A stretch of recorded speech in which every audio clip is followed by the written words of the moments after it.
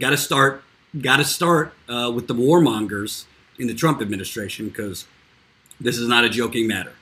And frankly, I don't really trust the current Democratic Party to fight Donald Trump or John Bolton or Mike Pompeo or any of these greedy, corrupt warmongers. And I knew, I covered the Trump campaign on the campaign trail. I knew he was full of it. Apparently, White House reviews military plans against Iran, echoes of the Iraq War, which the New York Times helped push us into.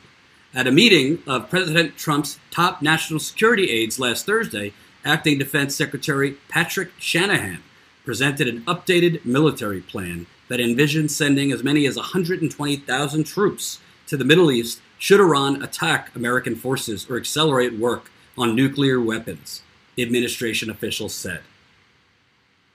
So, right there, the New York Times is simply just parroting the BS, ridiculous, totally void of any facts, warmonger neocon talking points of the Trump administration.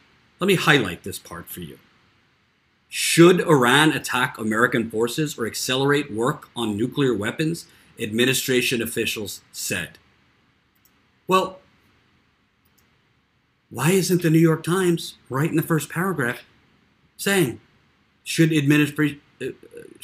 this happen? Administration officials said.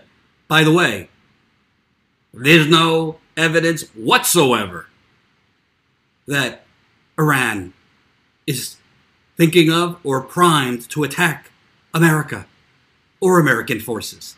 This is how war propaganda begins.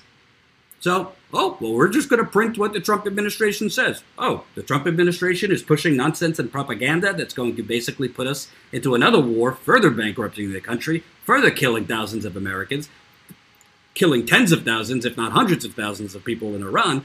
Let's just repeat the lie. If you're the New York Times, let's just repeat the lie. Because as we know, repeat the lie, repeat the lie, repeat the lie. Then all of a sudden, people start to worry. Well, we've got to do something. Iran is, primed to attack American forces. Don't you know? I read it in the New York Times, who just prints whatever the Trump administration says, who just prints whatever the CIA says. The revisions were ordered by hardliners led by John Bolton, Mr. Trump's national security advisor. They do not call for a land invasion of Iran, which would require vastly more troops, officials said.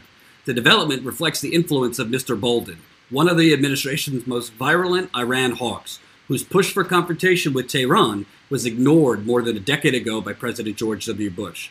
It is highly uncertain whether Mr. Trump, who has sought to disentangle the United States from Afghanistan and Syria, ultimately would send so many American forces back to the Middle East.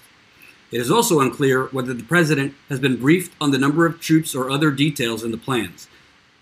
On Monday, asked about if he was seeking regime change in Iran, Mr. Trump said, "We'll see what happens with Iran. If they do anything, it would be a very bad mistake." There are sharp divisions in the administration over how to respond to Iran at a time when tensions are rising about Iran's nuclear policy and its intentions in the Middle East.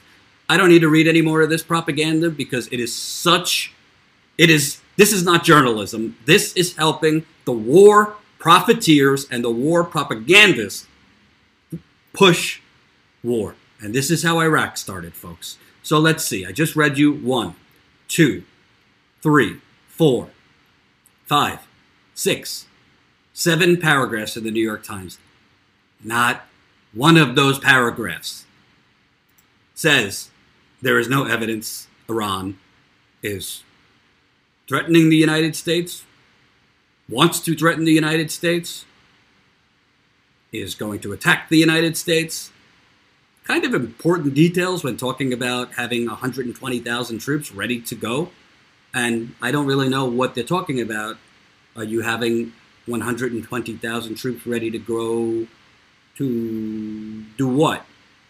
The article says this is not for land invasion. Well, what's it for then? They're just going to hang out in the sky? What's alarming about this, and the New York Times, I mean, it's not just the New York Times, it's all the corporate media that's just parroting this. Okay, so your job in the headline, in the beginning of the story is to say there was never any evidence that Iran wasn't following the guidelines of the nuclear deal, which is one of the few things Obama did right. The Iran nuclear deal, which was hatched under President Obama. There was never any evidence that they weren't following that deal. So that's number one. So this was the basis, right? This was the basis for the beginnings of this Trump talk about we need to get tougher on Iran. And Iran is trying, starting some funny business with us. There was never any basis for this. Trump lied.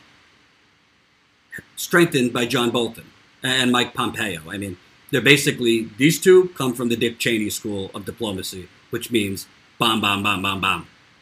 War, war, war, war, war. Oil, oil, oil, oil, oil. So what's incredible to me is here you have a guy, Trump, who ran on, what are we spending all this money in Iraq and Afghanistan? And if we're going to go, take the oil. Don't go there without taking the oil. One of the faux progressive policies Donald Trump ran on was, let's get the hell out of all these countries. Let's get out of all these countries and let's stop, permanently folding tents up in the Middle East. I knew it wasn't true because Trump has no actual ideology. He says what he needs to say to win the election, or in this case, the day. So if Donald Trump, since a man or woman without a true ideology is just as dangerous, if not more dangerous, than one with a pure ideology, because it means they will sell their soul for the quickest and clearest win. So let's see. Donald Trump has John Bolton in his ear. Well, if Donald Trump thinks rising tensions, or possibly starting to bomb Iran, or possibly sending in advisors to Iran, you know how the government and the U.S. suddenly send advisors to other countries, which is code for ground troops. There's no such thing as military advisors. When you're sending in soldiers to advise, you're sending in soldiers to risk their lives. They're called ground troops. What if Donald Trump thinks that his re-election in 2020 is under peril? What if Donald Trump thinks that it's likely he might lose in 2020? What if Donald Trump thinks that it's likely, remember, Russiagate and MSNBC and all these people, Bob Mueller was Jesus of Nazareth. So all of the talk was about the Mueller report. And the Mueller report might indict Trump, and the Mueller report might save us from the tyranny of Trump. Well, most actual objective people were saying the real action, the real threat to Trump is not the Mueller investigation, which I always thought was it was all a cockamamie conspiracy theory, Russia. Is the Southern District of New York, who are investigating Trump's financial transactions, his real estate empire, and could indict Trump. So what if Donald Trump thinks, well, if I don't win it, if everything I just said is true, and he's worrying about re-election, which, by the way, the polls right now, the last poll I just saw, which was Emerson, which I'm going to get to in a separate topic, Biden and Bernie Sanders have identical results against Donald Trump. They're both beating him by, I think, 8 points head-to-head. So Bernie beats Trump. 10 points. Head-to-head, Bernie beats Trump 10 points head-to-head. Biden beats Trump 10 points head-to-head. I expect Biden's will go down. What if Trump thinks, well, if I don't start a war, I'm probably not going to get reelected. And if I don't get reelected, the New York Southern District might be waiting with handcuffs for all the money laundering and financial schemes and tax avoidance myself, my children, and my family have gotten away with since the 1980s. That's where Trump's legal jeopardy and peril lies. Not with Bob Mueller, not with Adam Schiff and the intelligence committees. It was never about Russian collusion or conspiracy or whatever. It's about the money. Follow the money, Lebowski. And like this live stream, even though it's not a live stream. Smash the like button if you have not. Remember, the more people that press the like button, the more people that will see this non-live stream. So, what you have here, folks, is dangerous rhetoric. And, Trump answered some reporter questions today and tamped down, that, I don't know anything about that, and blah, blah, blah, blah, blah. He knows everything about it. And by the way, Trump would start a war with a country if he thought it helped him politically.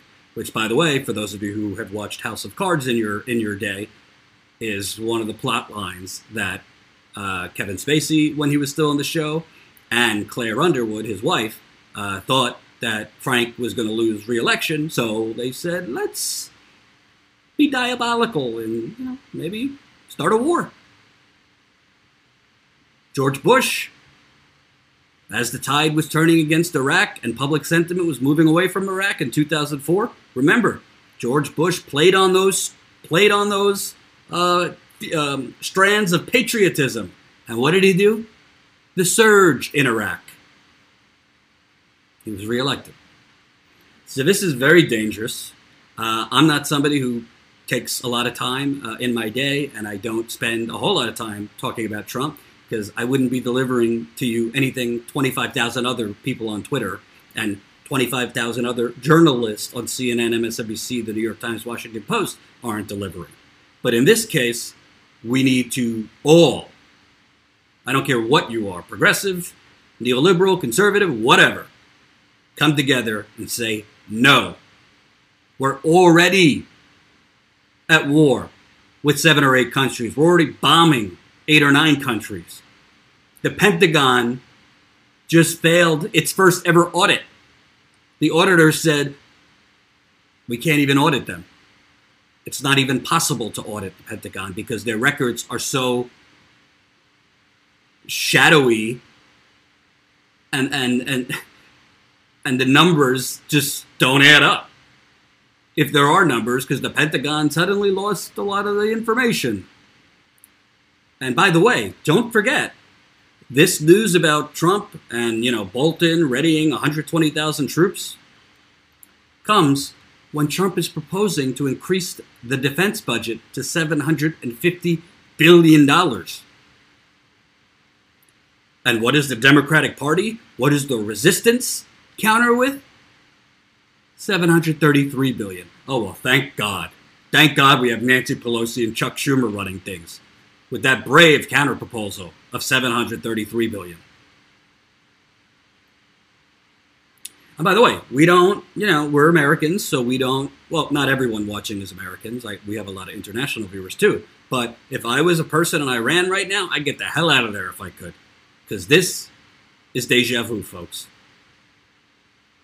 Nearly 1 million Iraqis died as a result of the Iraq War. ISIS was created as a result of the Iraq War. So, make no mistake about it.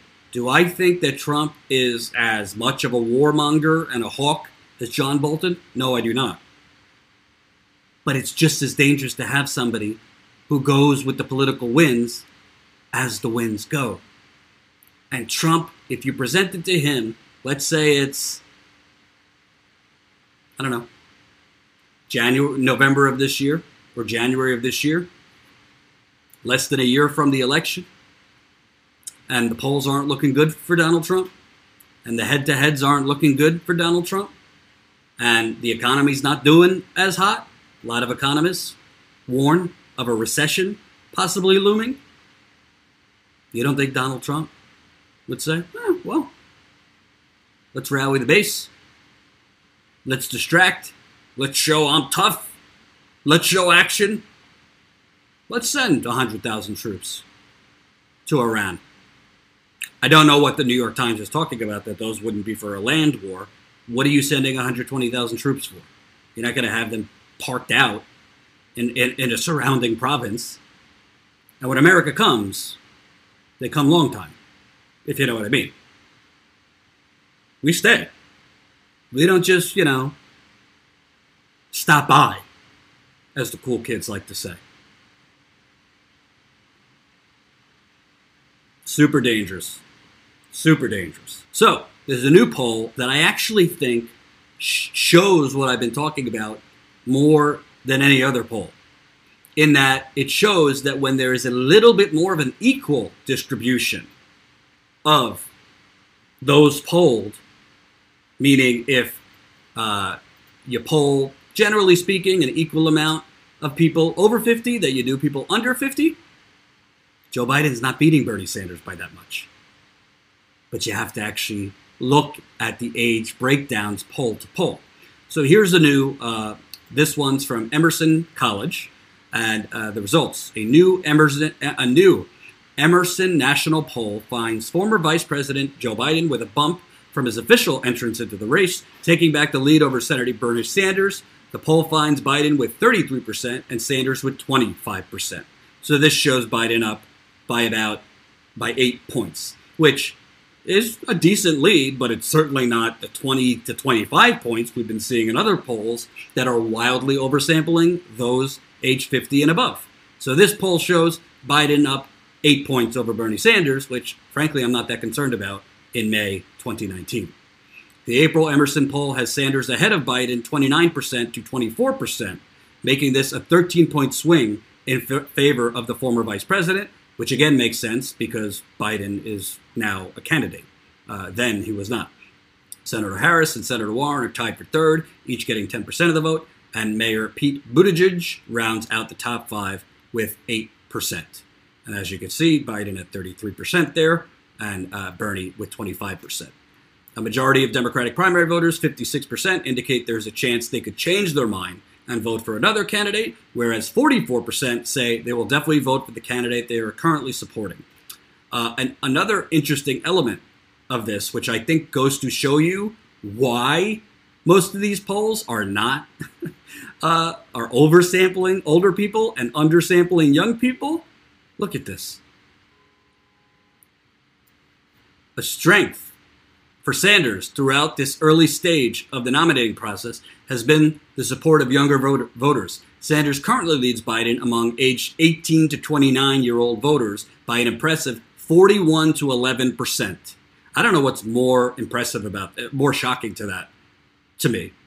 30-point lead for Bernie Sanders, or that there's 11% of people aged 18 to 29 that actually support Joe Biden. I think it's that there's 11% of millennials that support Joe Biden. They probably don't know much about him and are just voting based on the fact that he was the vice president for Obama.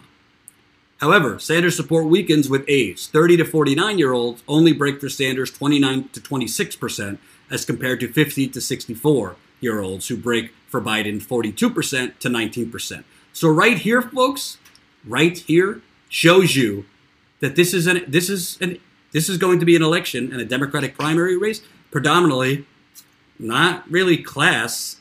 Well, yes, class, but mostly age and class. Bernie up by 30 points among 18 to 29. Biden up by, 23 points over 50. Oh, so Bernie is actually doing better in his core demographic than Biden in this poll. He's up 30 points, 18 to 29, while Biden's up 50 to 64. He's up by 23 points. So Bernie being up 30 points among 18 to 29 shows you exactly why most of these polls don't do an equal distribution, where you have, okay, we're gonna sample a lot of people over 50, but we're also going to sample a lot of people under 40, and specifically people 18 to 29, which are the most progressive voters and generally go for Bernie more. And when I say the most progressive voters, again, I don't mean, I want to make sure not to offend, I don't mean to say there aren't a lot of older voters that like Bernie Sanders and are progressive. I mean most progressive voters voting based on voting trends, based on data. So obviously there's exceptions to every rule. Bernie does attract older voters, but by the data, by the trends of America, for you older voters that like Bernie, knock some sense into your friends who don't. Head. So I want to show you the age breakdown of this poll because it tells an important story. How many people did they poll age 18 to 29? 160. So that's about 16% of those they polled were age 18 to 29. How many people did they poll age 30 to 49? 306 people. So that's 30.5% of those they polled were age 30 to 49. How many people did they poll age 50 to 64? Which would favor Joe Biden, 35.4%. How many people did they poll age 65 and older?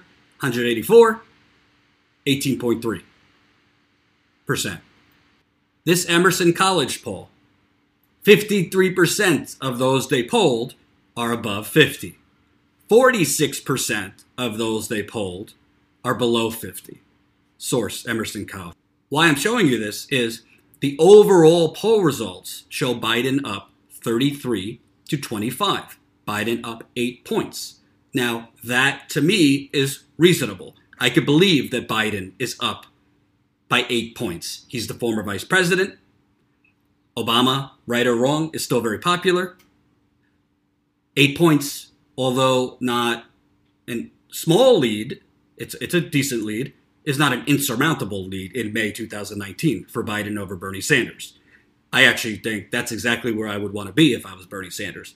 But why is it that this poll shows a smaller lead for Joe Biden, while all these other polls are showing, he's up 20 points, he's up 25 points. Some polls I've seen have him up 30 points.